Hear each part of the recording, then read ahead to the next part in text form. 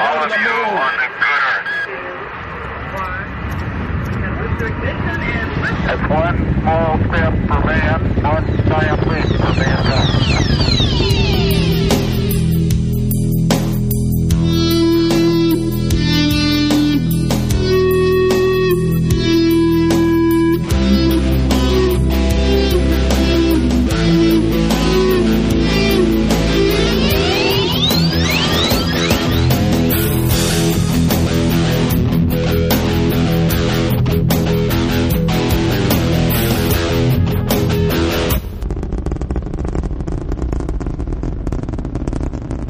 All right, and welcome everybody to another episode of the Talking Space Podcast. This is Talking Space episode 902 for the week of Monday, May 1st, 2017.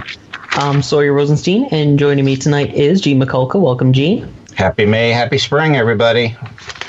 And welcome as well, Mark Ratterman. It's good to be at the end of April, or at least the end of April as we record. Exactly. As they say, April showers bring May flowers. Well, there have been no showers here in Florida in April, so those flowers are going to be a little dry, but that's besides the point. I know pilgrims here, Sawyer, so I guess we're in good shape. I had to. Sorry, it was there. I wish I had a foam brick this time. Please. Kat and Cassie are both unable to join us for this episode, but they will be back very shortly. So you're stuck with the original guys tonight, but we have an amazing batch of stories, so let's just jump right into things here. The first story is that hopefully by the time this episode launches, another rocket will have launched, and that will be a Falcon 9 rocket carrying the NROL-76 satellite. What exactly does that satellite do? That's a great question. All of us are asking that, and nobody knows because it is classified. It is for the National Reconnaissance Office, hence the NRO. This is the first NRO launch aboard a SpaceX rocket, and is part of a sole source contract, which means that this is their only one as part of their NRO contract.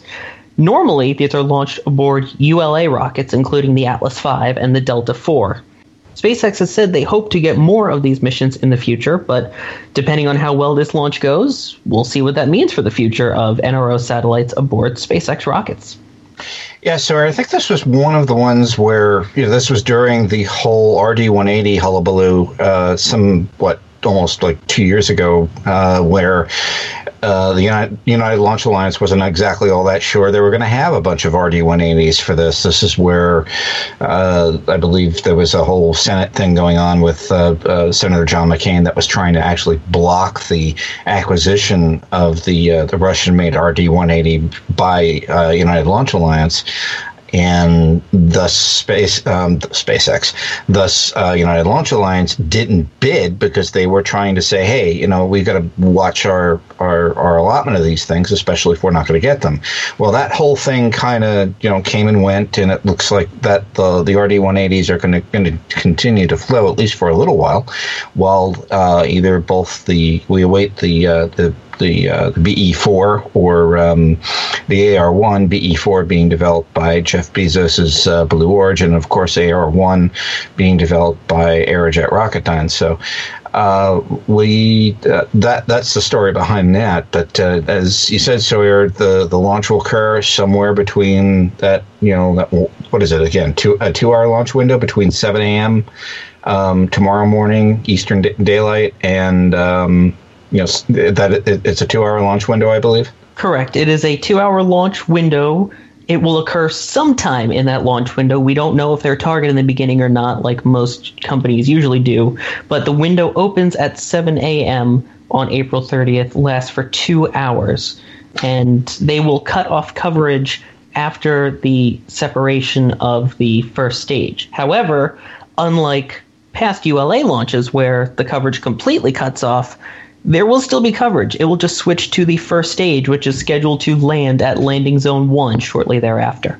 Right. And because of the weight of the spacecraft, it will allow SpaceX to go ahead and land the booster. There was a couple of, I believe there was one other launch just recently, as a matter of fact, where SpaceX could not land the booster. They just considered it expendable, and that was because of the weight of the spacecraft. So, again, fingers crossed. Hopefully things go well, and by the time you are listening to us, there should be a new bird in the sky, courtesy of SpaceX.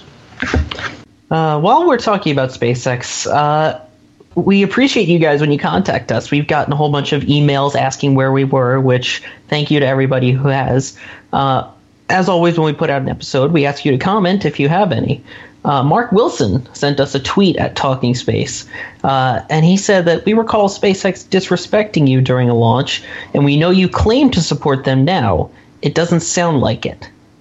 And I did want to address that because this is something that, we talked about last episode and we tried to emphasize, and we try to emphasize every episode, that when we talk about companies like this, we want them all to succeed.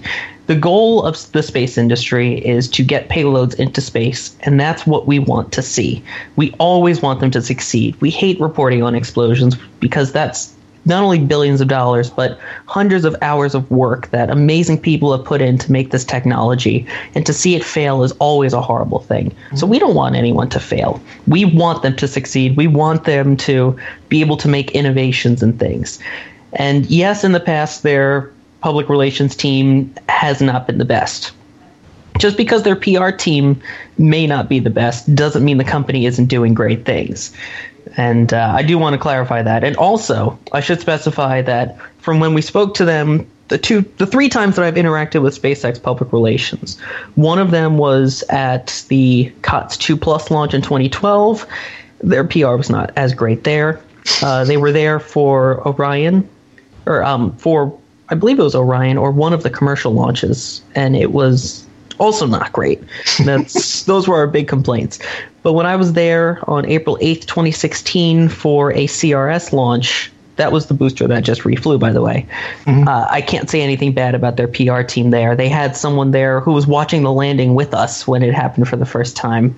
And they were very open about that. Elon Musk was available at a press conference and, answered every question, including one of mine. So, they've improved. Is there always room for improvement? Yeah, but that's with any company. Yeah, so to fill in some stories there. Yeah, the unfortunate memory I have of SpaceX PAO was STS-134, and I believe it or not, I think it was the orbital ATK launch. OA4 when we were down there for that. They actually had us outside of pad 39A, and there was not a SpaceX presence at all. The NASA PAO individual was the one going ahead and calling the shots for us, where Boeing and ULA and Orbital ATK had their people standing at all standing by for us. There was absolutely no SpaceX presence at all on 39A. Correct. We were outside the fence in the grass getting eaten alive by bugs while they had a makeshift setup and a NASA spokesperson, of which they released information it turns out they weren't supposed to. Yeah. And then SpaceX had to update it a few days later. But we then went to the launch pad, like where the rocket was going to be standing 24 hours later, and they were showing us the White Room being built. There was supposed to be a PAO presence at the Northeast Astronomy Forum last year in 2016, and they had a table there, and there was nobody at the table, but there was some NASA paraphernalia over there about the commercial crew and the commercial cargo program, but that was really about it. They really didn't go ahead and give us anything or give the public anything that's saying, hey, we're SpaceX. So whereas the ULA presence was just amazing. So I think that they're still in a learning curve as far as what they need to do. But Sawyer, it's good to hear that is sort of happening. And there are corrections being made, and there are course corrections being made.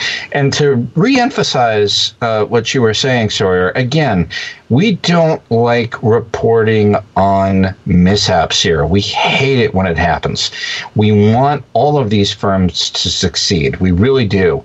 Because if these firms succeed, U.S. space launch succeeds. It's back. This was a economic center that we lost. We had the stranglehold on it years ago, and we lost it after shuttle came in, and we're just slowly getting that experience back and that expertise back.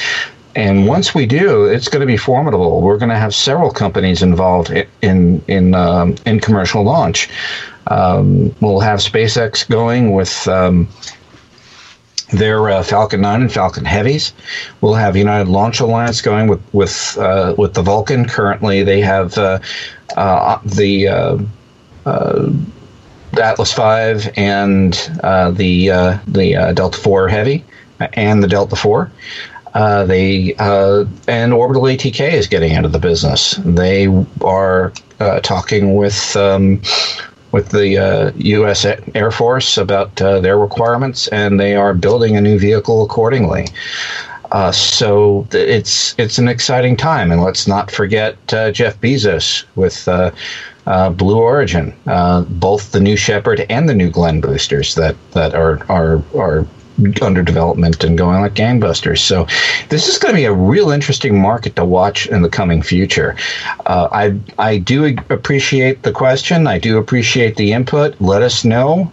Keep the Twitter posts coming, and you could even tap Sawyer and myself on Twitter if you see us and ask a question there, or let us know what's going on through the at Talking Space Twitter feed. We love hearing from you guys, and we will respond. Hey, I got something to throw in from my side of the house. I'm a maintenance guy. I work on electronic systems for the FAA, and has nothing to do with the aerospace or I guess the space community. But I saw some Twitter messages 2 days ago on April 27th from Virgin Galactic, and I'm just going to read them. One of three. One key part of building the world's first commercial space line: having a superstar maintenance team. Kudos to our space wrenches who earned us a FAA Diamond Award of Excellence, something no commercial space company had ever received. Special kudos to Tommy L. and Javier G. for earning individual gold awards, the only two in the entire Van Nuys FSDO Flight Standards District Office service area to do so. So Virgin Galactic, who just a short few years ago had one of those mishaps, has come back and gotten a FAA Diamond Award of Excellence. If you want to ask me who would you like to go fly on, I'd fly on Virgin Galactic. I'd certainly fly on the other providers, but with this award and the recognition that they've gotten, first ever for a commercial space company, not bad, not bad. Oh, exactly. And they talked a bit about that on Bill Nye's new show, Bill Nye Saves the World, on their space episode on Netflix. If you haven't, go ahead and watch that episode in particular if you haven't seen any of them. It's interesting to hear their comments on them getting back into space. But again, we want all of them to succeed. Yeah, does it sound like we're bashing SpaceX sometimes? Yes. Are we? No, we want them to succeed. And part of wanting them to succeed is honestly being hard on people when they don't live up to their expectations. And we will do that for anyone and everyone, NASA included, because we want them all to do well. And if that means, saying that they're not doing as well as we think they can, we'll say it. But we want everyone to succeed in the end. Okay. End disclaimer, end soapbox. We talked last week about another launch, and that was of an Atlas V carrying the Orbital ATK Cygnus resupply vehicle.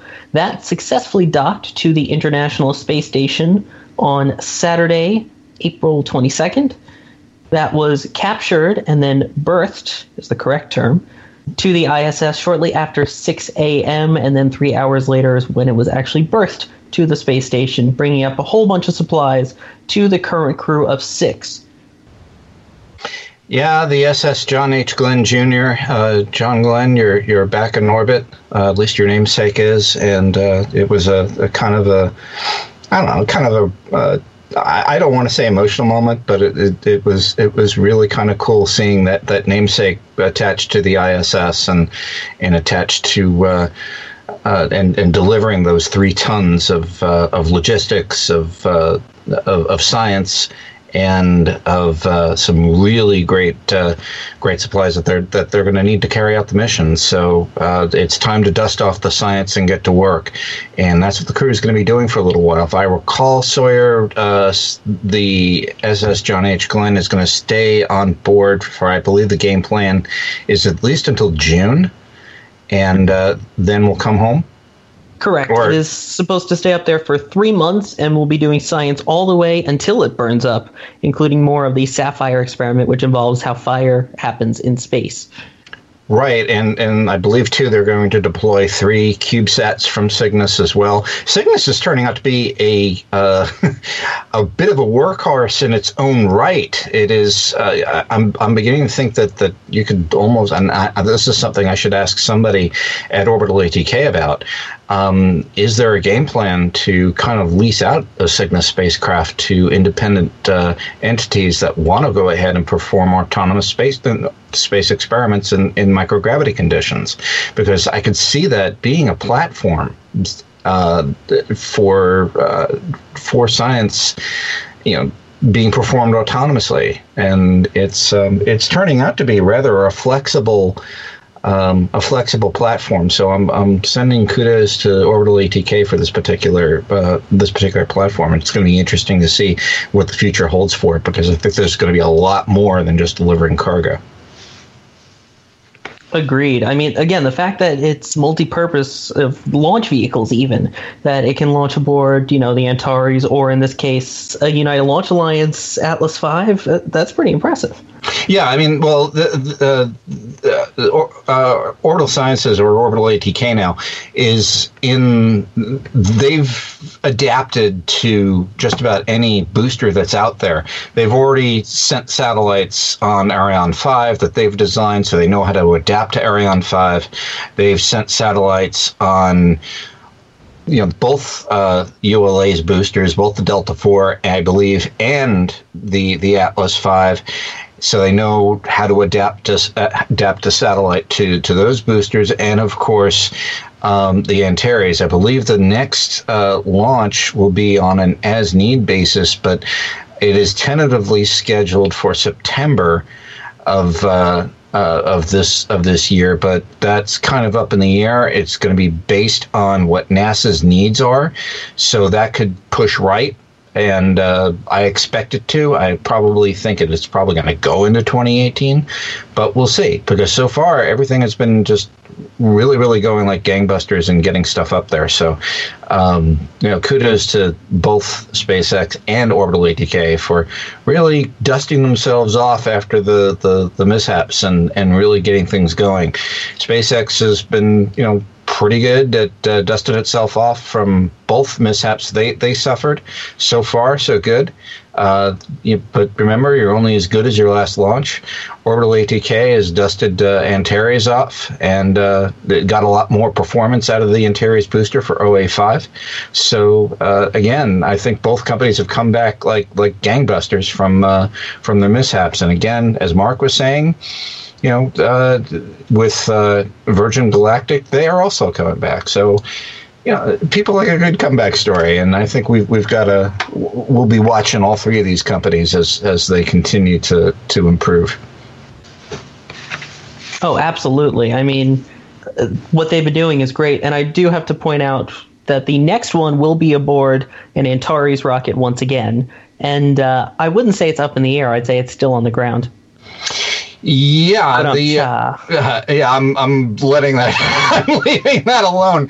But hopefully we'll be there at Wallops to go ahead and bring that to you, and once it does go. But I believe the rest of them will be on rest of the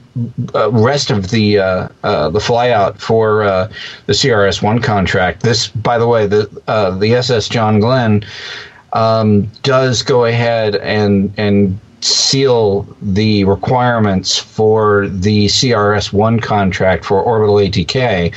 So anything that is beyond this flight is on the upgraded CRS-1 contract that NASA signed a while back ago, just to act as a bridge between the CRS-1 and CRS-2 contracts.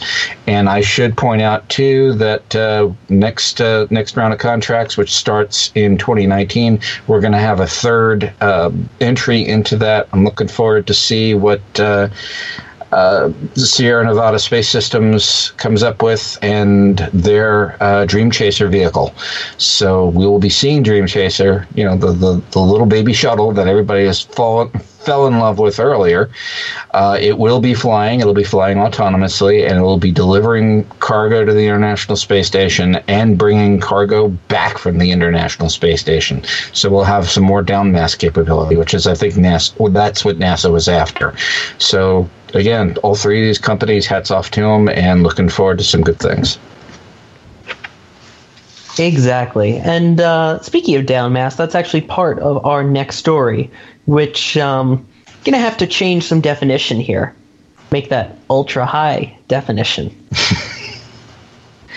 NASA has successfully returned the first 4K camera that was launched to the International Space Station. That is a Red Epic Dragon camera. And it still has 4K cameras up there because it had a second first involving 4K, and that was the first ever live 4K broadcast from the International Space Station, which involved NASA astronauts Peggy Whitson and Jack Fisher.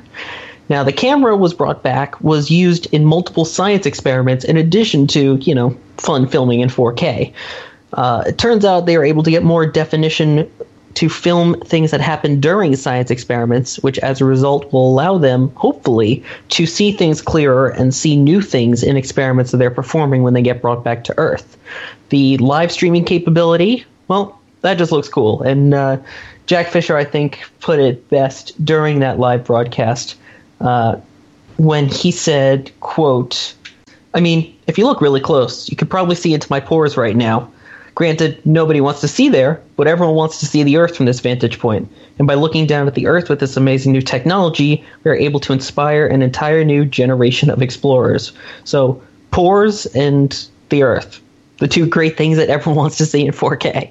If I remember correctly, Gene, you watched the broadcast, right? Yeah, I saw some of it, Sawyer. The thing that I was a little underwhelmed with the transmission. It's probably because I wasn't in the room and the equipment I had couldn't see 4K. So you would need, specially designed equipment and specially designed monitors to go ahead and see that incredible picture. So you and I, though, were at the Kennedy Space Center for the OA4 launch, and that was sort of the first launch that was filmed in that technology, and they had a huge monitor in the press room there, showing what this thing looked like, and it blew my doors off looking at this thing. So if this is going to be the future of television going forward, make sure you've got your socks firmly attached to your body, because they're just going to be blown off by this picture. You think the high def stuff that you're looking at when you're watching a football or baseball game is really cool. You ain't seen nothing yet. Yeah, and keep in mind, even if you have a 4K TV and you've watched a football game, it's upscaled, so it's not actually shot in 4K. That's right. The difference, is this was filmed and shot in 4K, and we were seeing it on an 80-inch 4K monitor, which I don't think anybody got work done that day. But no, it is stunning technology when you get to see it, and the fact that it's helping science too, I think, is really the cool part. So, I mentioned this before we started the show to you guys, and just thinking about it, I got to ask a question to Mike Massimino the first time there was internet in space, and that was 2009. That was when this show started, was the year 2009. And here we are now, 8 years later, and not only is there high-speed internet, but it's so high-speed that they can live stream in 4K, a technology that wasn't available to the public in 2009. Technology marches on, Sawyer, and I think the neat part about this technology too, and you pointed this out as well during the pre-show, is that it is going to be used not only, to make your television and to make your entertainment, just absolutely dazzling. Just picture what you could do from a science standpoint. Just picture what you could do, with monitors like this, say during, a surgical procedure. Just picture what you can do with monitors like this, say in astronomy. A whole new window onto the world is being blown open right before our very eyes with this technology, and it'll be interesting to see going forward how it's leveraged. It's going to be kind of exciting. It is going to be very exciting, and I'm excited to finally see it on a 4K monitor and get to see more 4K broadcasts from the station. So this will be cool. Now, as you said, technology marches on, and so do we, and, well, so are 4 Russian cosmonauts, including veteran spacefarer Gennady Padalka, who has announced that he will be leaving the Russian Cosmonaut Corps. He will be leaving on his own will. 3 other people, Sergei Volkov, Alexander Samokhutiev, and Sergei Revin, will also be leaving due to medical reasons. It's a shame to see them go, but I think the most interesting thing of all of them is Gennady Padalka's reason for leaving, is that he has flown 5 times in space, accumulating over 870 days. And he's leaving because now that he's not flying, Roscosmos isn't really giving him anything to do. Right? Yeah, that was, well, if I'm reading this correctly, this was on, and I'm looking at right now, Russia Today or RT. He decided to call it quits, and I'm quoting here, quote, "I had to resign. I'm tired of doing nothing. There are no prospects that I will fly to the International Space Station." He was explaining during his decision. And this is a gentleman that holds the record. He's the Iron Man of spaceflight, period, right now. And the Russians can't figure out what to do with him. I mean, he could go ahead and tell you how to design this new spacecraft Federation that they're trying to design. This is a gentleman that could go ahead and tell you a lot about ergonomics in space as well. In fact, if I recall, there was a report back, and I'm going all the way back to, and I'm going to dust off my my pile of papers sitting in front of me, and let me see here. This is going back to a report that James Oberg had filed for NBC News, and he filed this back in 2012. Padalka was one of the biggest critics of the Russian layout on the International Space Station. He was basically saying that the U.S. side is a lot more modern. It looks fantastic. We should learn from what they're doing. We haven't really done anything to go ahead and update our side of the space station. It really needs to be, uprated and so on. We don't have modern equipment in there. We don't have, it lacks the creature comforts that, say, the U.S. segment has. He was one of the biggest critics, and instead of trying to go ahead and use that experience, use Padalka to go ahead and build more intelligent spacecraft, they're letting this guy walk. It's ridiculous. So they're going to lose this gentleman's experience, and I'm sure that if I were somebody like, I don't know, it might be too far along now for Boeing or for SpaceX to go ahead and start working on the layouts. But if I were this guy, this guy would be the first guy I'd call if I was designing a new spacecraft. I mean it, because he has a lot of that information. The Russians, as I said, they're trying to design a new spacecraft to replace Soyuz. But again, they're letting this experience walk. And I think, too, this is endemic to a problem that we've been watching for quite some time. And to be blunt, Sawyer, it scares me a little bit. because this is the outfit that we are relying on to get our crews to the International Space Station right now. And I think and this is just me talking, but from what I'm seeing from the Russian program, it's almost like when you have a piece of wood and it's been hit by dry rot, it looks really good on the outside, right? But when you touch it, it dissolves. And that's what we're seeing here. And the Russians have really got to go ahead and fix things if they intend to be a space power. They've got a lot of plans to go to the moon. They're trying to go ahead and build a new booster similar to the SLS. They want to do this. They want to do that. That's great. Fine. Where's the money coming from? Because if I remember exactly, the budget for the next 10 years that Roscosmos is going to have is equal to 1 year of the NASA budget, which is about $18.5, $19 billion. And by the way, it stayed flat for, let me see, how many years? So, those are just adjusted for inflation numbers. So you're not going to go a lot of places on that kind of money. I mean, grant you, NASA has a much more larger portfolio than Roscosmos does. But, you're not going to go unless you make the investment. And you make the investment not only with money, but with your people. And I think you're jettisoning some really good experience there. And I think that's the wrong thing to do.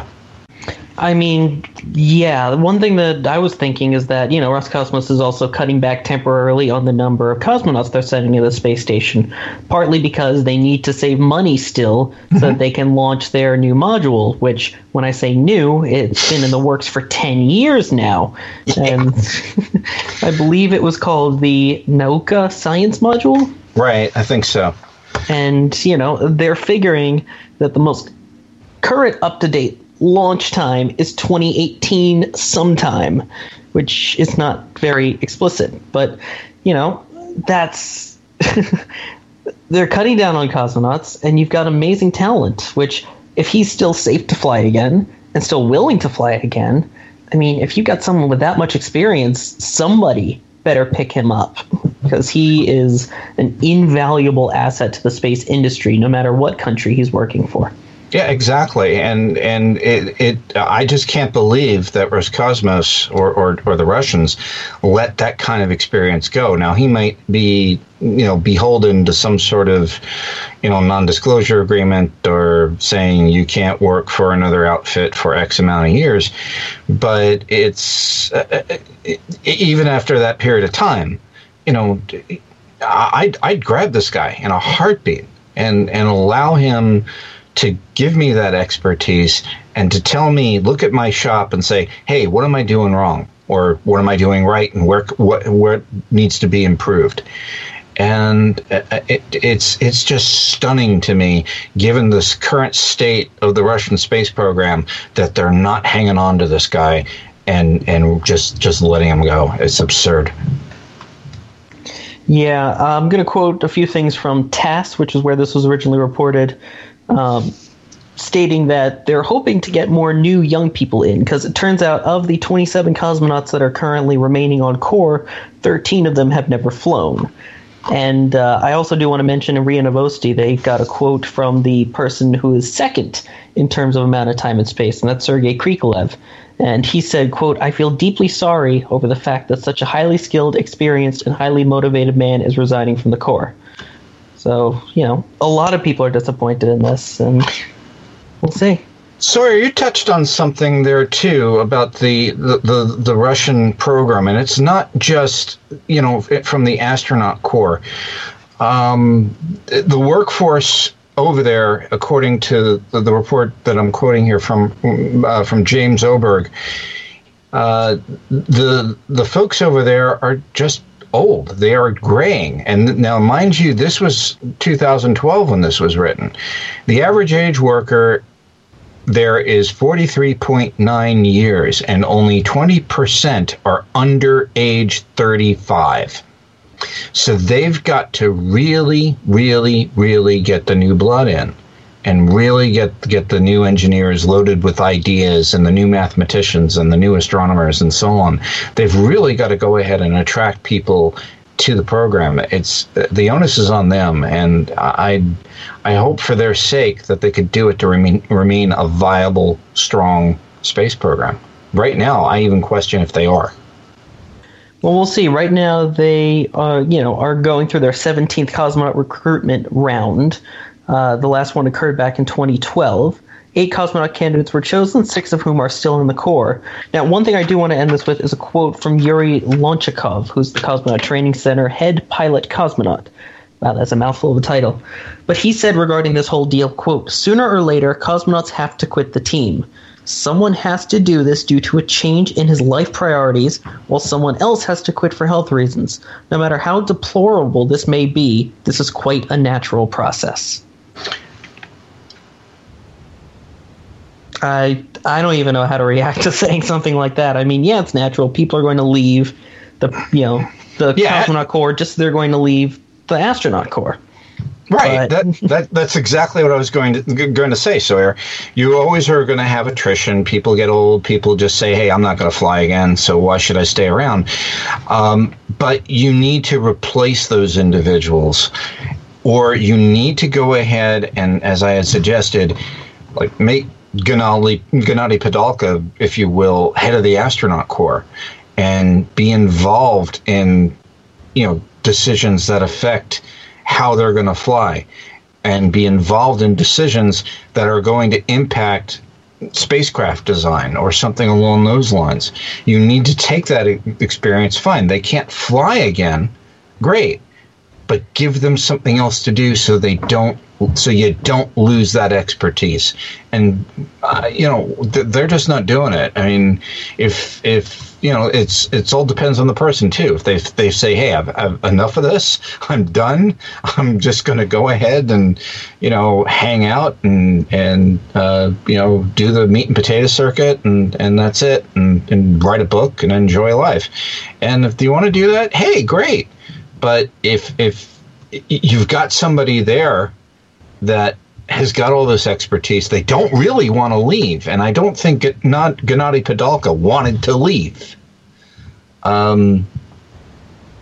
He felt he still could make a solid contribution, and I believe Sawyer, if I recall exactly, he's only 58, something like that.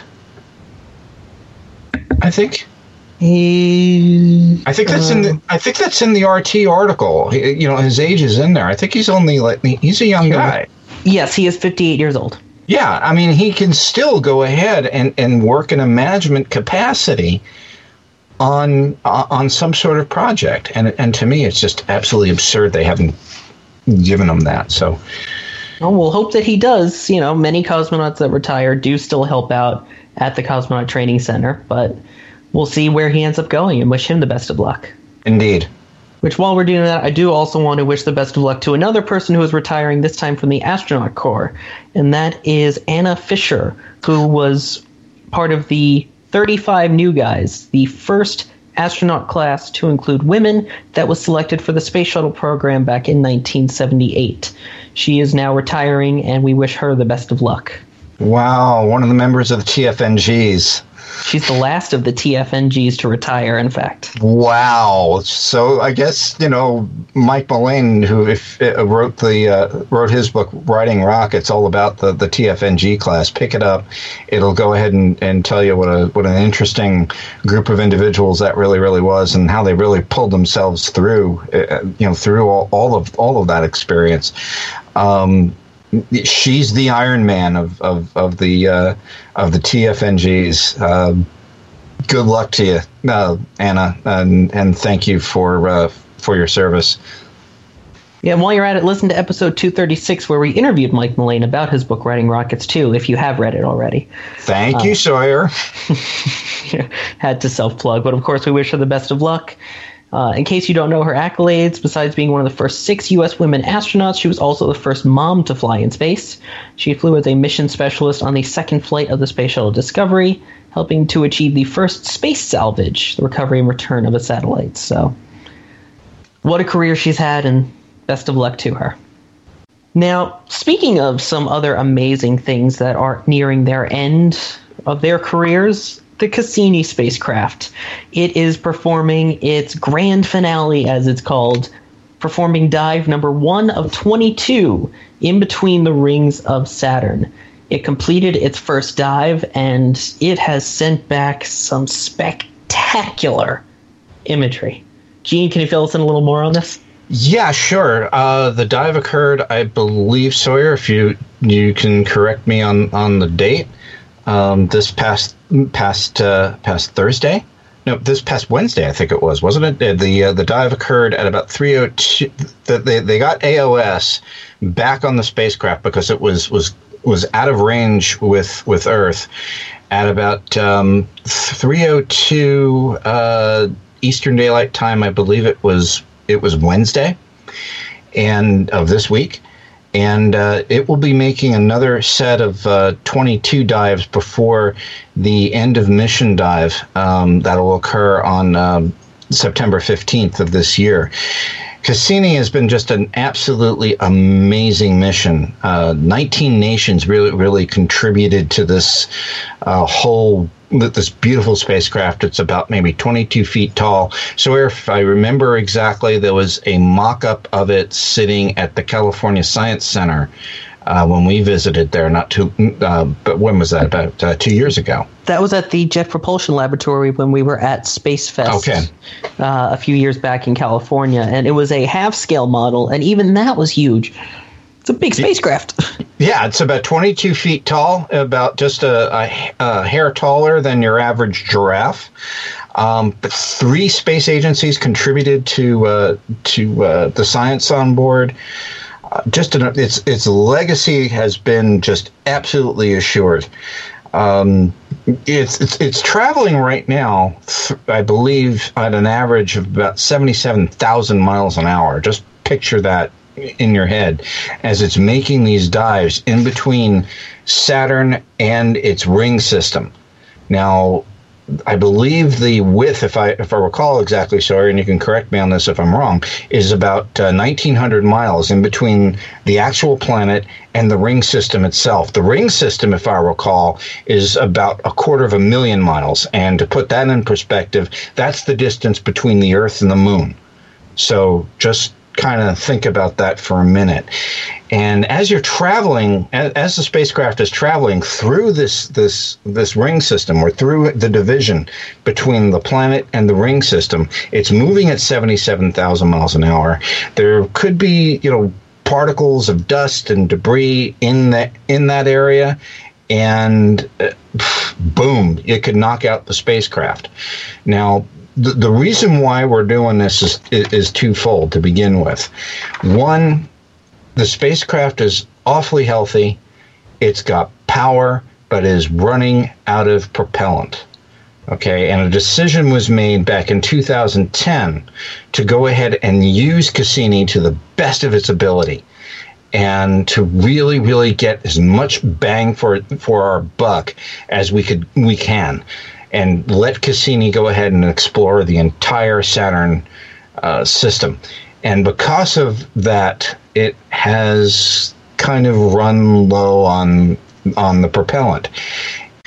A few years back, I guess it was maybe 6 years ago, Cassini found traces of the possibility of an undersea ocean on Saturn's moon Enceladus. As it passed by, it indicated that it flew through one of these plumes, and lo and behold, I believe it found out that some of the constituent parts of these plumes that it flew through were going to fuel Saturn's E-ring, I believe, but the heavier particles were falling back down onto the surface of Enceladus, and they discovered that, well, that's salt. So the possibility existed that maybe there was a liquid ocean on Enceladus. Well, just a few weeks ago, on around April 13th, that discovery was kind of given a little bit more oomph to it with the discovery of hydrogen in one of those plumes. So indeed, there's a possibility that Enceladus could have a liquid ocean under that ice permafrost. And if it does, there is a slight chance, and I can't say either yay or nay on this, but there's a slight chance there could be microbial life. Now, we've got this probe running around the Saturnian system. It's out of fuel. We can't control it. Do you really want something like that just going ahead and crashing into a world where, a probe from Earth theoretically could contaminate one of these moons? No, it's not really a good idea.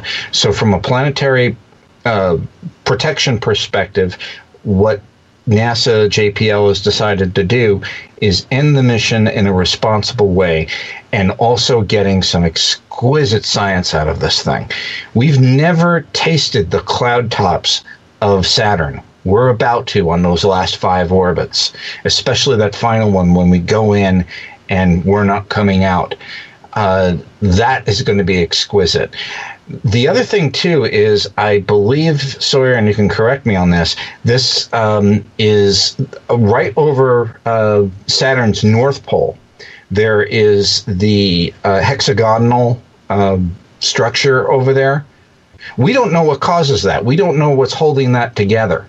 And that's one of the things that we hope to learn more about when Cassini makes these 22 passes within here.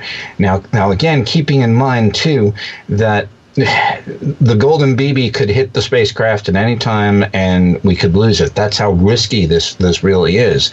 So you didn't really want to go ahead and do this at any particular time in the mission except now. Now would be the time to do it. So Cassini's going to go out, but it's going to go out. Its legacy is already assured in science. It has rewritten the books on Saturn and the Saturnian system, and it is going to give us one final glimpse before lights out forever, and give us one final shot at getting some far intriguing data about the planet itself. And I just can't. This is just going to be an amazing end to an amazing 13-year run. Cassini has just, as I said, had just an incredible run.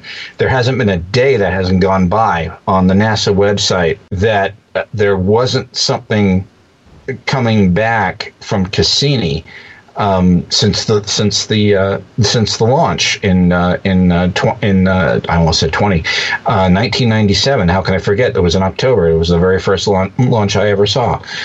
So it's just been an amazing run for this particular spacecraft. The mission started officially in 1989 when the program first ramped up. And it's been, about 30 years? There's been a team together for that period of time. And not only that, everybody that has been along for the ride via social media. There are people today that are taking the raw Cassini images that you see and processing it on a voluntary basis and putting those up for display. Gentleman I know, Jason Major. He's been working pretty hard doing that both for Cassini and he's part of the JunoCam team. And by the way, so can you. You could be part of the JunoCam team too. Just kind of plugging that in there, if you so desire. Sophia Nasser is pursuing a PhD. She's also been doing that, and these are just folks that have just decided they want to be a part of it. So there are opportunities there for you to continue to be a part of the both of these flights. But again, I guess the point I'm trying to make is we've been along this ride. People have been along this ride. There's been an extended family out from the Jet Propulsion Laboratory to just homes in and around the United States and around the world, riding along with this spacecraft. And that's all going to go away on September 15th. So it's going to be a huge it will be a celebration when we lose the spacecraft, but what a legacy it's going to leave behind. And it's we're going to be looking at Cassini data for years to come. So this even though the mission is over, we're still going to be learning from the spacecraft. So again, congratulations to anybody that had anything to do with the spacecraft. We'll be watching it very closely through the summer and fall, and we'll be right there with them when we make that final plunge into Saturn's atmosphere. So again, hats off and Godspeed Cassini, and Godspeed to the Cassini team. Great work. I don't think I can add anything to that other than I agree. Congratulations to the Cassini team on so many years of spectacular science and more to come. Even when the spacecraft has completed its final grand finale, there will still be years worth of science to get from that, if not decades more, that people will still be able to look back years from now and find more science in it. Just spectacular, and a huge congratulations again to everyone who's worked on Cassini. All right, so we talk about the end of Cassini. Now let's talk about the beginning of NASA's future and manned spaceflight, at least, and that is the Space Launch System and Orion, currently scheduled to launch in 2018. Oh, wait, about that brings us to our next story. Bill Gerstenmaier of the Human Spaceflight Program at NASA has said that they are now targeting a 2019 launch date for SLS. This coming very shortly after the Government Accountability Office, or GAO, released their report stating they believe it is very unlikely that the SLS will launch until at least 2019. And, well, turns out they're right now. Yeah, the program, Sawyer, has been facing a heck of a lot of challenges. The biggest stress point for Orion is really the European service module. It's currently driving the entire Orion schedule, and unfortunately, it's kind of late. The other points, according to the GAO report, and I'm going to read directly from their briefing here, is the SLS program had to stop welding on the core stage, which functions as the SLS fuel tank and structure backbone for months, after identifying some very low weld strengths. The program officials stated that the welding resumed back this month following the establishment of a corrective action plan. The Exploration Ground System program is considering performing some concurrent hardware and installation testing, which some officials are saying will increase the complexity, and each time that occurs, it may have to integrate new hardware individually and so on and so forth, and that just kind of stacks up. So that, coupled with low cost reserves for the program, the GAO is basically saying that, guys, we just don't think you can safely do this. And it wasn't just the General Accounting Office saying this. It was NASA's own Inspector General as well. What they found with the Journey to Mars program and EM1 and EM2, they're saying, to quote them, they're saying that they found multiple cost and technical challenges that will likely affect the planned launch dates. And although the agency's kind of combined investment for development of SLS, Orion, the ground systems development programs, that whole thing will reach a budget, according to the NASA IG, of about $23 billion, the expenditures by the end of 2018. The program's actual money reserves for the year leading up to EM1 are much lower. They're about maybe 10 to 30%. So, what do you do? And even beyond EM2, what do you do? So what they're recommending is the following. Complete an integrated master schedule for the SLS, Orion, and Ground Systems Development Program for the EM2 mission. Point number 2, and I'm reading directly from the NASA IG report here.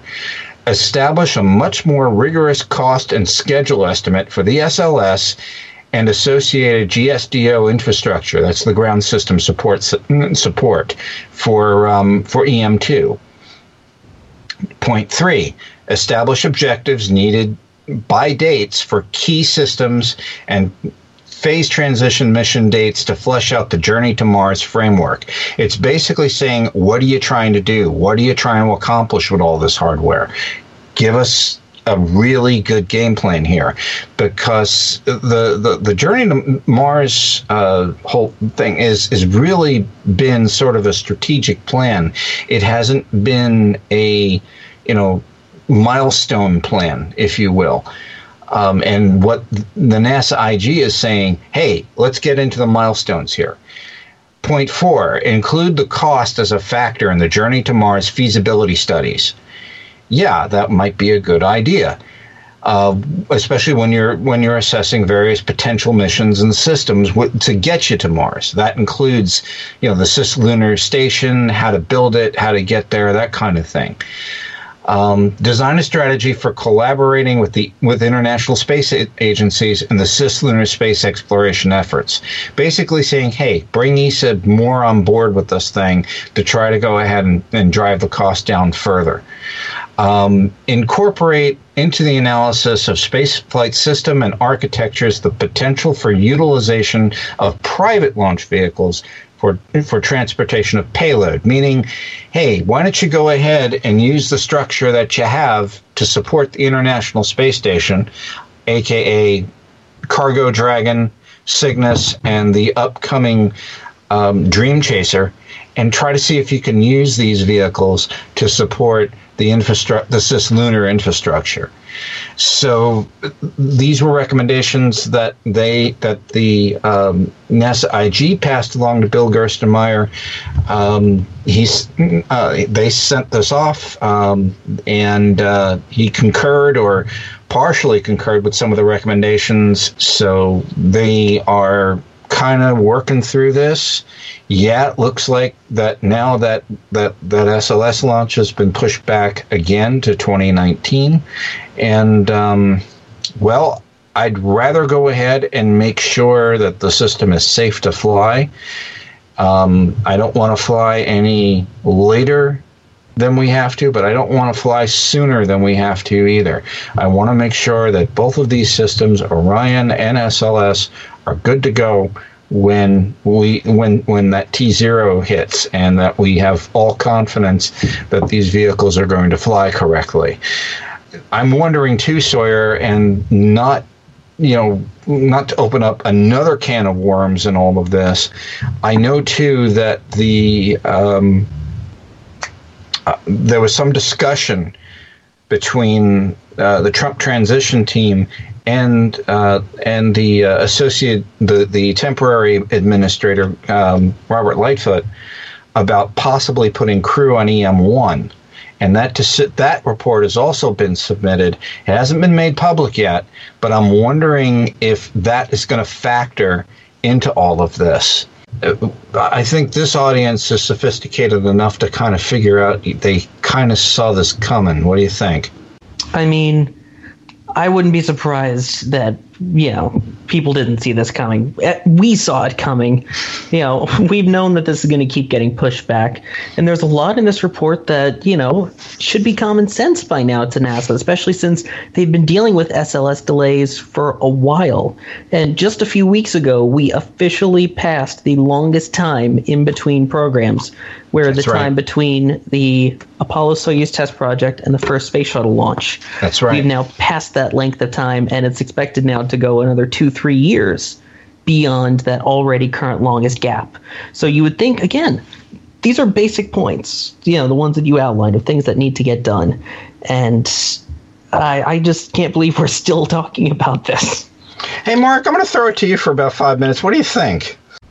Well, when we first started to hear about SLS, there was the thought that, in my mind, that this is a major program.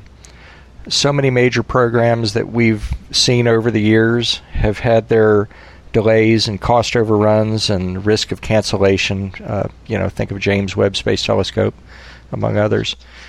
And, you hope that things are going to go really well, really great. And if they do, great. If they don't, you just got to tough it out. And I think we're in that tough it out time frame that and keep in mind, NASA's cutting edge.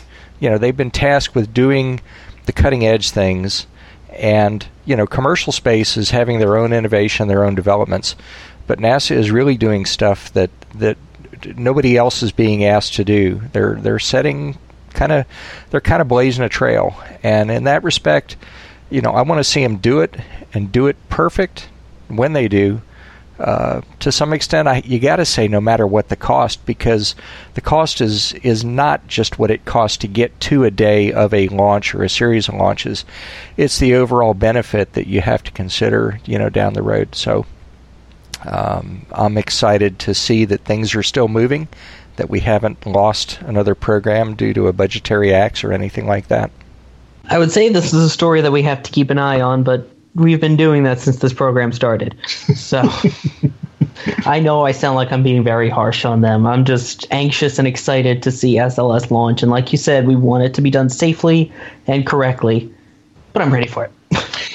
Yeah, Sawyer, again, I'm an equal opportunity basher, and maybe if we had our funding in order and all that, and we had realistic cost projections, maybe we wouldn't be in this boat.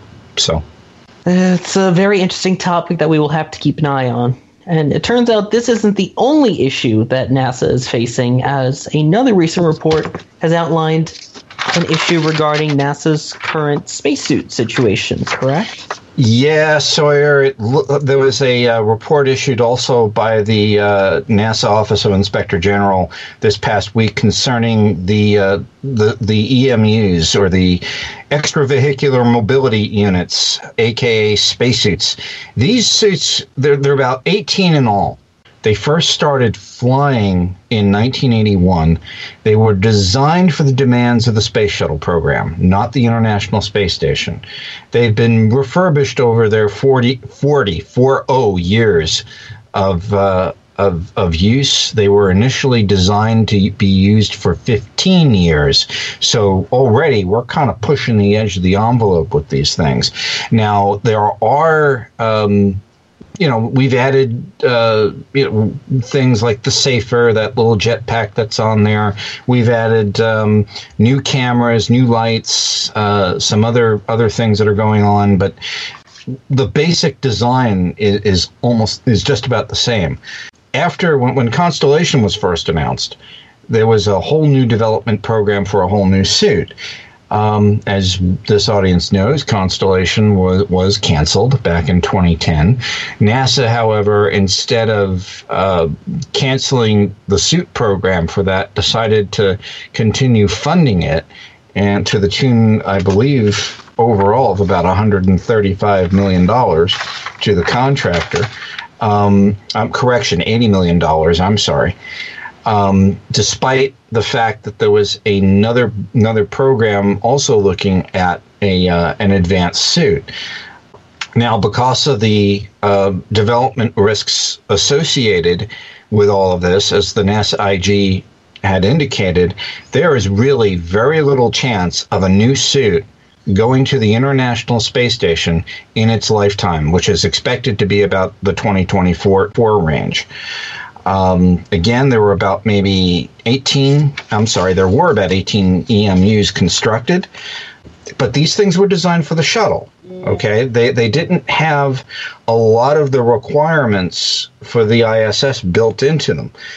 For instance, they really weren't designed to be maintained on orbit, but the crews have learned to do that.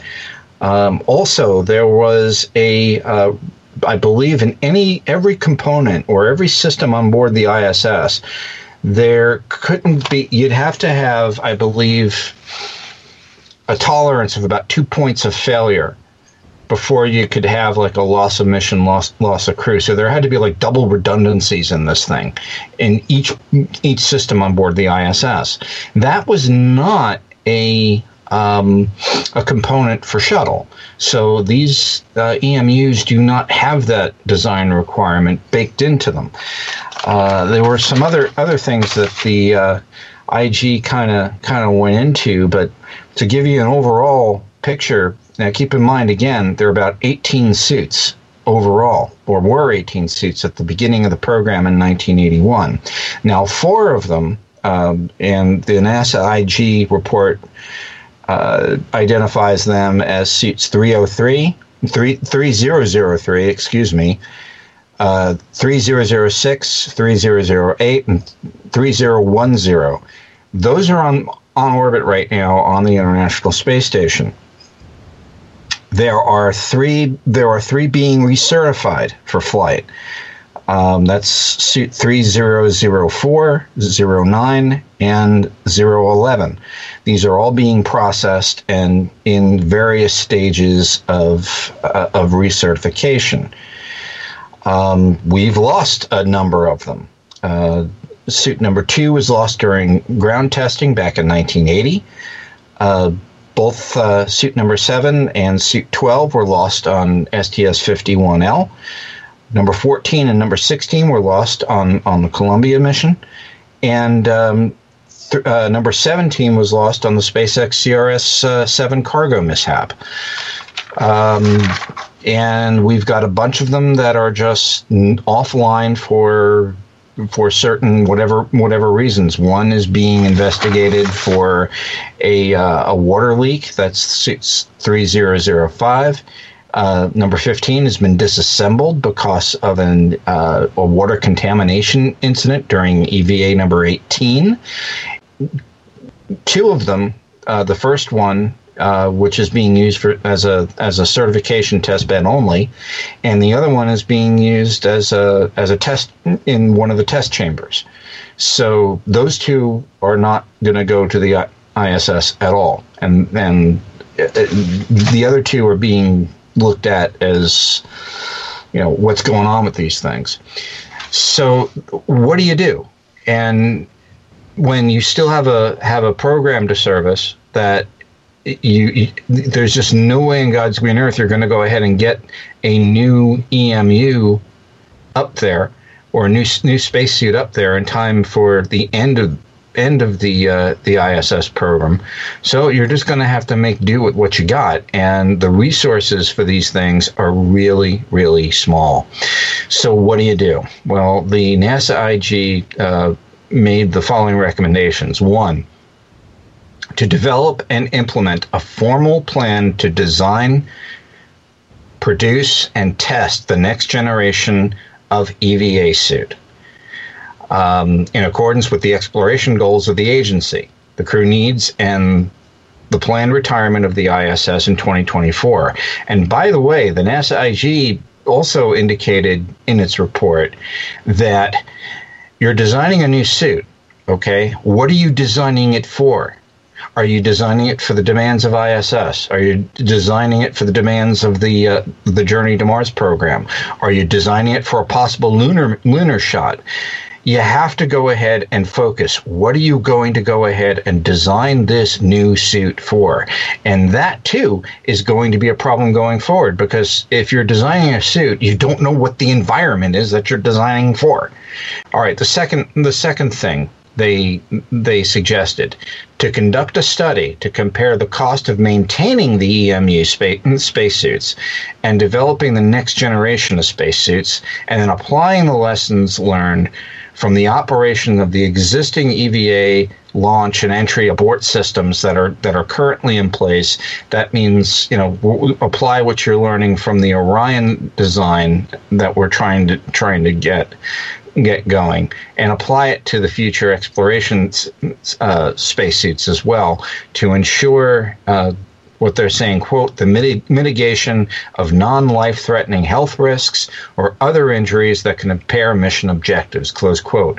Let's not forget, we're still kind of trying to wrap our head around a mishap that occurred and nearly cost Luca Parmitano a little bit of a surprise during an EVA, and we still kind of haven't really wrapped our head around that problem. That's one of the suits, by the way, that's grounded, that we're trying to figure out what the heck's going on here. So, again, we're kind of stuck between a rock and a hard place here with maintaining these suits. We didn't really expect to run these suits past their 15 years lifetime. We have, and have done it rather adeptly, but their ages are starting to show. And we still need to support the ISS. We still need to do spacewalks for maintenance and repair. And can we continue to do it? And can we continue to do it safely? NASA IG, being the proverbial watchdog of this whole thing, is saying, hey, Houston, we got a problem and we need to fix it. So it's something else too that we're going to keep an eye on for our audience. We'll keep track of this and see where they go. I don't want to just go ahead and take this report and file it, because it's really, really critical to flying out the ISS by 2024. Sawyer, any thoughts? I mean, I know there are people already working on the future designs for spacesuits, but, again, there's the space station that's going to be up there till 2024. And at that point, add on, what is it, 2017 now? So add another 6-7 years onto that. Do you think they're going to be able to last 6-7 more years to the end of the space station program? Well, that's what the NASA IG is calling into question, and they are trying to say, hey, we've got to really, really make sure that we can still support these things. Right. I'm asking your opinion if you think that they'll be able to make it those 7 years, because I'm hopeful, but the last thing you need is an incident happening while you're out in space wearing one of the suits. Yeah, they've got no choice. They're going to have to make this work. And I mean, you could fall back on the Russian suits, yeah, I guess. But wow, we kind of dug this hole for ourselves again, and I don't know if there's a rope coming. We just may have to go ahead, bite the bullet, nurse these suits through what we can, cannibalize the suits that we have to cannibalize, and just to keep the other ones going. It's a cruddy way of doing business, but we may have to be stuck doing that. Go ahead, Mark. Hey, Gene, I'll pitch in a little background. I was taking a few minutes and watching NASA TV recently, and Kate Rubins was talking to a group at the Smithsonian, and she made mention of the fact that in preparation for a spacewalk that they put about 100 hours of time on station in getting the suits ready. Right. And, being a maintainer type guy and working with the systems that I work with, I think the generalization probably fits in this context, that it just takes more maintenance time, it takes more close inspection, it takes more of everything to make sure that you're ready to go. Because I'm maintaining electronic systems that are commissioned in 1980, designed from the mid-70s. So do the math, 25, 35, over 40 years old. And they're still delivering 100% service, other than a few months ago I had a few outages. So same thing with spacesuits. You can have the bad day where the wrong things go wrong at the wrong time and put somebody in peril, and I don't think that that'll happen. I think that the safeguards and the inspections and the procedures that they have, I think it'll keep everybody safe through the end of station. Yeah, Mark, I'm just remembering the conversation that Sawyer, you and Mark, and I believe myself, had with two individuals that I don't know if they're in that particular program anymore, but they maintain the spacesuits. I believe if you go ahead and listen to our STS-135 report, we had on two really, really good technicians that took us through how these spacesuits are maintained and how meticulously they do go ahead and look at these things from stem to stern. And Mark, again, the first thing I thought about was the B-52, which we're still flying. How old is that? But something keeps telling me that we're when it comes to spacesuits, they're in a very, very unforgiving environment. And a B-52 or something like that, they don't operate in those environments. We're talking a whole different kettle of fish. And I'm just hoping that we're going to be rolling the dice. I grant you that, but I also think, too, that we're smart enough to realize, when we need to pull back and when we need to go ahead and do things. And I don't think we're going to needlessly put anybody's life on the line, by climbing into one of these EMUs. Is it a life impacting situation right now? I'd have to say no, but it could be in the future. And what I think the SIG is trying to say is, hey, if we take some steps now, we could go ahead and really, one, get the new suit online, but two, try to see what we can do to nurse these other suits forward through the end of life of ISS and make sure we just don't have any mishaps. I mean, that's the ultimate goal, is to keep everyone safe. So let's hope that they can stay safe until the new suits are ready. Yep. And again, sorry, this is something we'll keep an eye on for this audience. So keep listening to Talking Space. Oh, exactly. Now, if only there were people out there that, let's say when these suits are near their retirement, could help fix them or are great with fixing and building things. Wait, I can think of a group of people, a group of young students interested in STEM, possibly taking part in the FIRST Robotics organization, which, what do you know, our very own Mark Ratterman is a mentor for. And you just came back from the championships, one of them, in Houston, Texas. Am I right? That is 100% correct. And I'm going to give you some quick facts about FIRST Championships, and that's plural, because I was in Houston last weekend and currently in St. Louis as we speak. They're running through their finals and closing celebration there at St. Louis. Quick facts: approximately 30,000 youth participated in this. There were 65,000 attendees at these events, almost 1,400 teams from over 39 countries around the world, and a number of volunteers that supported these events is over 2,500. Recently got an email from a woman who is one of the key organizers of the FIRST Robotics competition events in the state of Florida, and she said that at Houston that there were 23 FRC teams that attended the Houston Championship.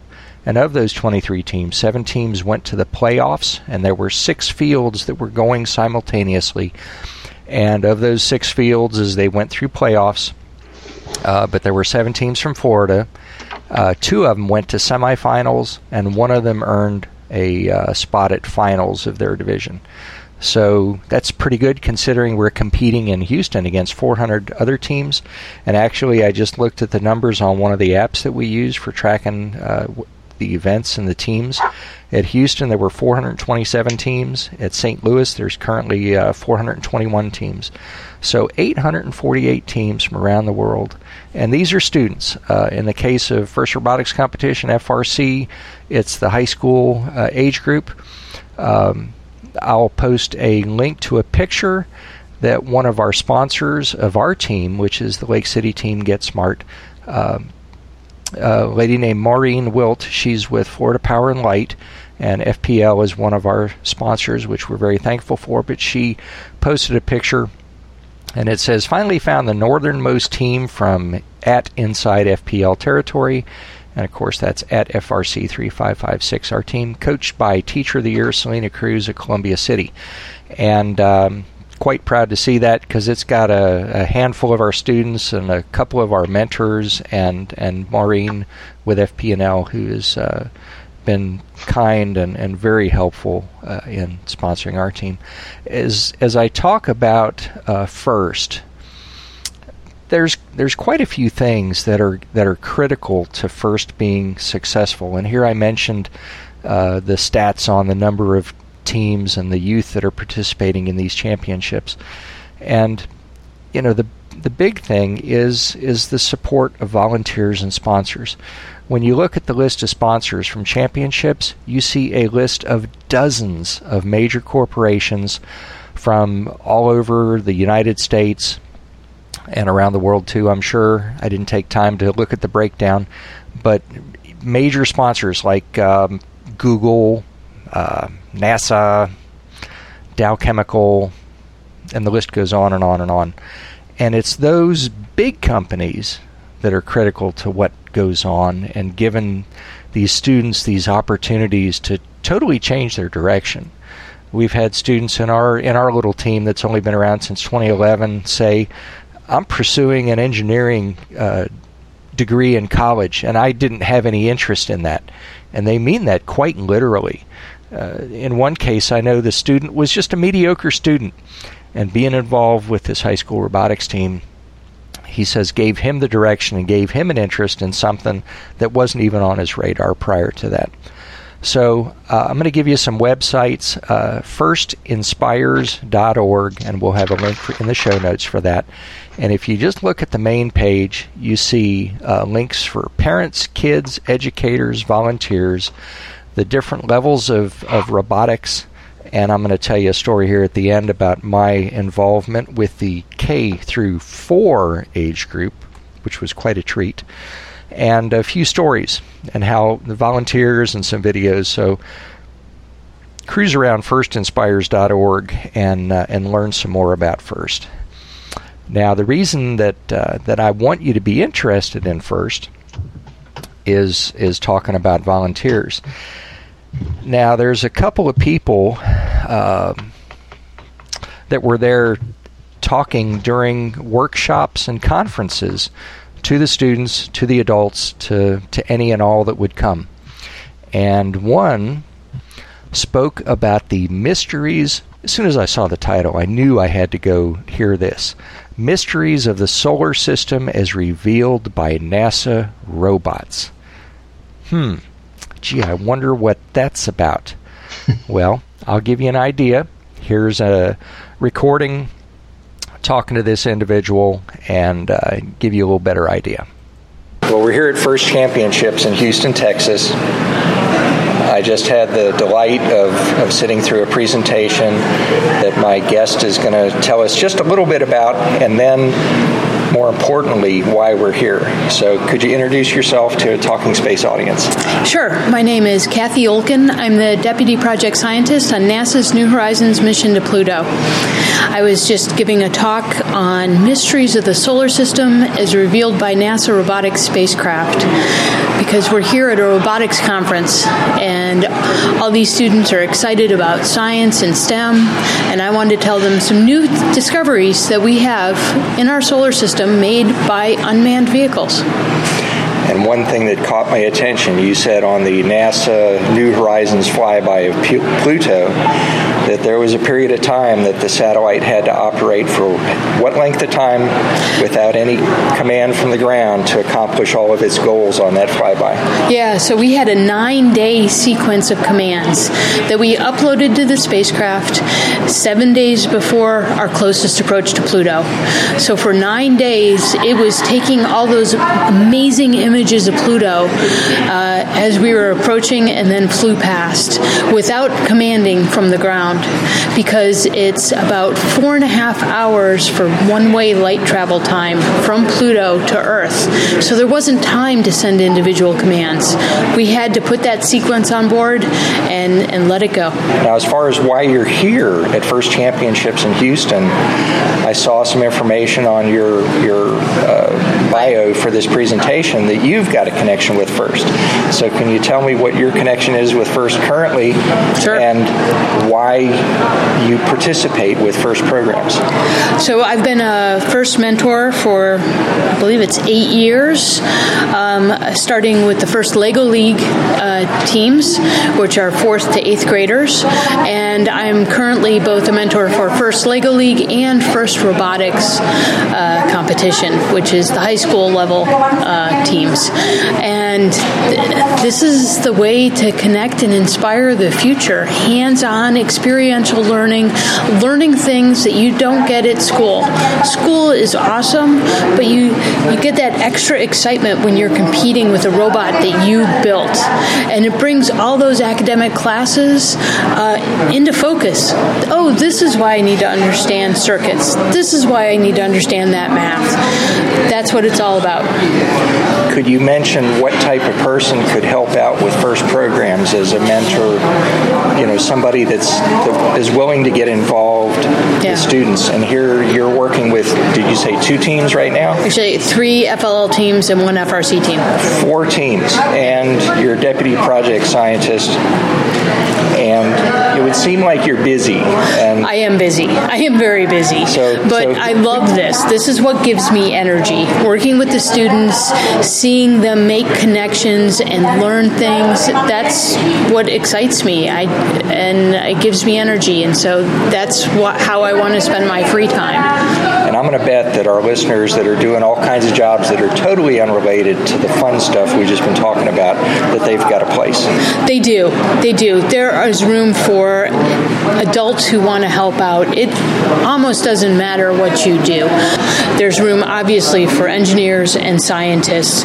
There's also room for teachers, educators, people who want to work with young people. Helping with the logistics on the team is a great way to get your feet wet. So there's so many different ways that adults can contribute to FIRST. Give it a try. You'll love it.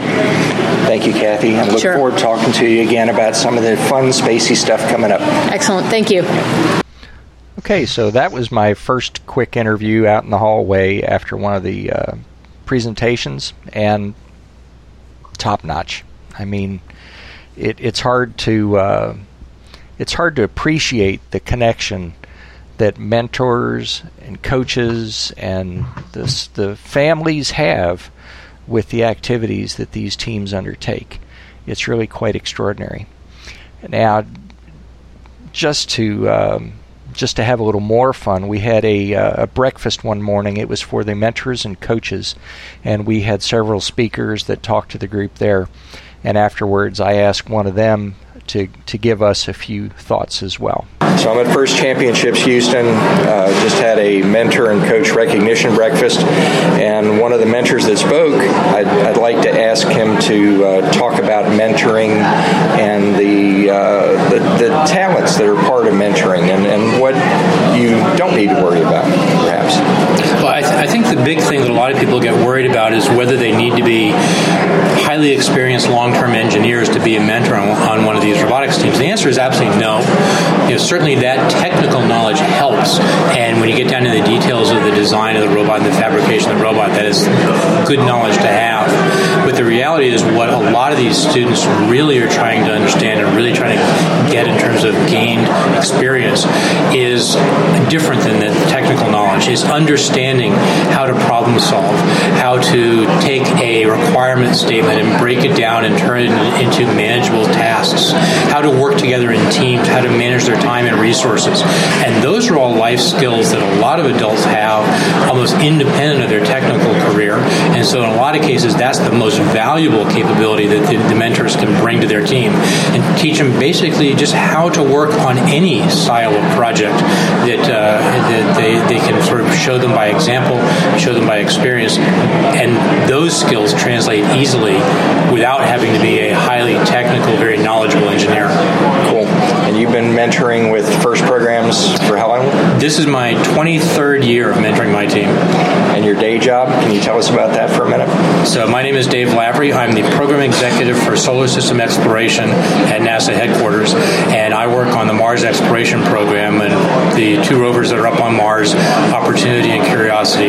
Those are my projects.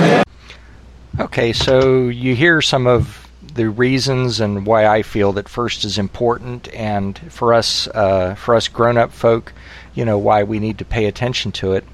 There's a video that will be linked in the show notes, and if you want to look for it, it's the organization that posts them is called Official FIRST, and the video is STEM, where every kid can go pro. And I'll ask you to watch that short minute and 51-second video. I think you'll enjoy it. Let your kids see it. If you have sons and daughters, show it to them. Show it to your neighbors' kids. And I think that they'll see that this isn't quite the... it's more than robots. That's a hashtag we use in social media, and it really is more than robots. So I think you'll enjoy watching that. Now, as I wind up my little dissertation here on FIRST Championships, I got to tell you about one of the eye-openers for me.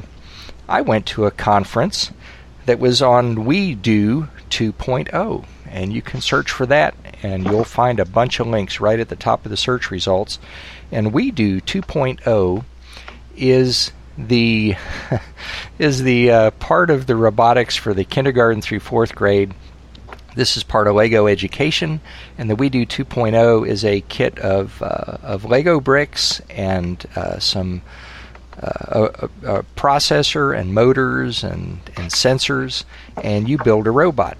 And thanks to the help of another mentor from Oklahoma, we built a dragster. And our dragster ran, and we programmed it, and I was having fun with it, even though it was a little challenging to interpret the symbology that was on the tablet into, doing the right things to set up the program to run the robot. But it was a lot of fun, and I can see why the younger children that I saw throughout championships there in Houston, I can see why they were so engaged. And it's a lot of fun. It makes a difference in any age group. And the closing ceremonies, I did some posts on Twitter for Talking Space. We were at Minute Maid Park, which is the home of the Houston Astros, and one of the statements that I heard is that First Robotics has taken over Houston. We took over the George R. Brown Convention Center. Somebody that knew a friend locally who was telling him about the event, and the friend said, "Well, where are you at?" And he said, "George R. Brown." And he said, "Well, what part of it?" And he said, "No, we have the whole convention center." And apparently that's a little unheard of, because that is a several block long, several floor facility that square footage can't imagine, and the number of people that were there, it was quite extraordinary. I also talked to a couple of the people that are there to keep us safe, some first responders, and I asked them, I said, "How's the event been?" They said, "Yeah, pretty quiet, just a few little trips and, people getting bumps and stuff, no major things to worry about for people's safety." I talked to a Houston Police Department sergeant, and I asked him, and he said, "Well, this is really pretty laid back from what I'm used to." And I laughed. I said, "Pretty laid back?" I said, "I'm a mentor with a team that has spent the last 3 months putting almost every waking minute into either school or robotics or, just enough time for family to keep from getting thrown out of their own families. And it's definitely not a laid-back experience for the students and the volunteers. But Houston PD, he said, "Yeah, this is pretty calm. This is pretty nice." And really, it's one of those things that if I didn't have anything to do and I wanted to go someplace and experience something interesting, I think I'd go to one of these robotics events. There's regionals, there's district competitions, there's smaller events for like the elementary school age parts of First. And if you can't find it, if you're looking for something, you think, well, there ought to be something in my area, get in touch with me on Twitter. I'm at Mark Ratterman. And we've got links on our website where you can communicate also with us directly through other means. And get in touch with me. I'll help you find something, because I want everybody to be connected and to really enjoy this. Here I am, 60 years old, and I'm building my first robot out of Legos. that really was pretty cool. That was cool. And I got a reply from Lego when I tweeted that, and they said, something like, "Congratulations, let us see your final product." And of course I forgot to get a picture at the right time, so I didn't get to show my final product. But oh, darn. yeah I got to be a kid again, and it brings everybody to life.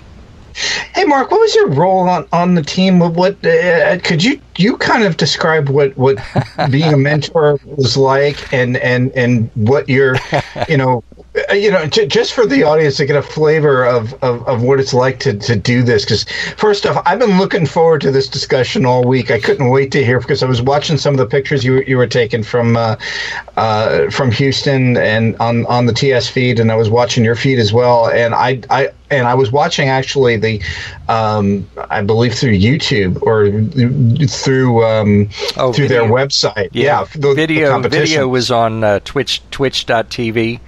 Right, I stand corrected. Twitch. Sorry, Twitch. Yeah. I said YouTube. 30 lashes with a wet noodle. Oh, no, there'll be stuff on YouTube, I'm sure. So what's your question again, Gene? I'm sorry. I'm sorry, I blew it because what was it like being a mentor? What role did you have on your team, and how, what would you say the biggest contribution was as far as your team was concerned? Well, as we wind up the third season that I've participated with my local team, I found that my role hasn't changed drastically, but there's parts of it that I've gotten a better feel for where I fit, where I can contribute. We're a small team.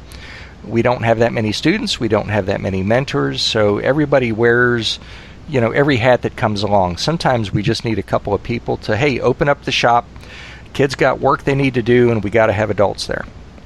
But as a FAA technician, and finding that I get pretty deep in the weeds a lot of times on our procedures and our instruction manuals, I found that the rule book, which is 130 or so pages that we had released to us at the beginning of January, that rule book is where I spend a lot of time for those 2 months that we're designing and building our robot, because we got to make sure that we can compete and play the game to the best of our ability. So I pretty much stick my nose in that book and I look for every detail, and a lot of times we're literally looking at what's the structure of this sentence. These two sentences, are they going to let us do something, or does it mean we can't do something? And so I'm looking a lot at the rules. I'd love to be able to deal with the CAD design, the software, the computer design of the robot. Not in my skill set, not that I can't learn it, but it's a lot to learn for an old guy. Some of the cutting metal, cutting wood, putting things together, yeah, I could do that, but there's other mentors on the team that do that better and are better at working with the students. You got to find that balance between doing it yourself and giving enough instruction to let a student jump in and do it, or in some cases do it and fail. And so it's that whole balance where the mentors could build a robot and we could go play, but it's not our role. We're there to keep the students safe first and foremost, and second to guide them, to assist them, to answer questions, and to keep things moving sometimes. And so my role is a lot on the rules. I focus on details everywhere I can. I don't want to reach the end of build season, which is 6.5 weeks long, and take our robot to competition and find out that, oh man, we're 2 inches too tall. And literally that can be the end of the game for you. If you don't fit the dimensions, the weight, if the design isn't in accordance with the electrical rules that we have and using the components that are allowed, it's all pretty specific, and so that's kind of where I help out. Okay, one more for you. What, as a mentor, what is your biggest takeaway from the entire experience? What do you think it actually gave you? What do you think you learned from it? That's a good question, Gene. I got to say that one thing I've learned about myself is that I can do a lot more than I think I can. I can do more than I'm comfortable with, and that the reward for really, in some cases, stretching and pushing myself, the reward far exceeds the effort that goes into it. Now, as far as what I see students that start out. We had rookies this year. I think we had 7 rookies, perhaps. And here I am, 4 months later, I'm seeing rookies that have amazed me at their, at first, uncertainty, and then as time went on, their willingness to jump in and tackle anything.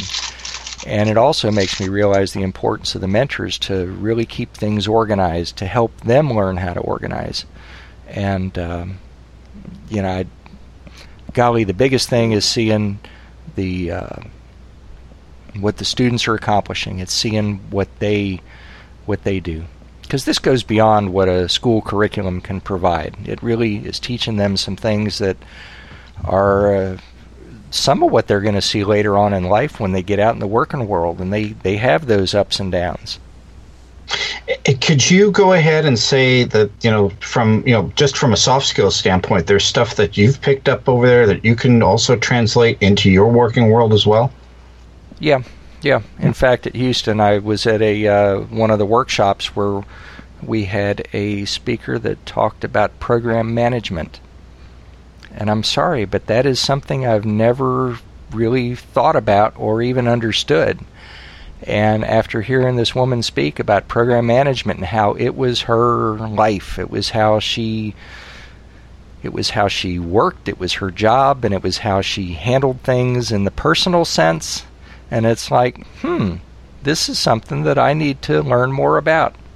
And I guess it's realizing that there's more to learn about, you name it, that is kind of gives you pause, makes you humble. It sounds like it was such a rewarding experience, and if people wanted to learn more about what your team is doing, I know they're on Twitter because I've seen them, I follow them, I think. Could you give the Twitter address out, and could you give the URL to your team's website to see if anybody locally to where you live in Florida might be kind of interested in helping out you guys, and just if also I believe the firstinspires.org is the actual national site. So the name of our team, or the Twitter handle for our team, is FRC3556. So First Robotics Competition, FRC 3556. And our website is team3556.com. Mark, thank you so much for sharing that all with us. I know I didn't say much because I'm just in awe of the amazingness of this. I've worked with the first LEGO League, and at the Challenger Center we have the LEGO We Do 2.0s that you were talking about, and just to see the inspiration in these young kids, and then a few years later, here they are from middle school to high school, and now they're building robots. It's an amazing progression, and it's so nice to see that and to hear all of the success story and how many people now are taking part of it, filling up that entire convention center. So thank you for doing what you do with that organization, and thank you for sharing. Anytime. Love it. And I think that is the absolute perfect note to end this show on. So thank you to everybody who joined us here. Thank you for joining us, Gene McCullough. This was one heck of a ride, Sawyer, and I'm looking forward to 903. As am I, and thank you as well for joining us, Mark Ratterman. Definitely a pleasure. Enjoyed it. And anytime anybody wants to talk to me about FIRST, get in touch. So we'd like to thank you as well for joining us. And as always, have a great day, night, evening, or wherever it may be where you are.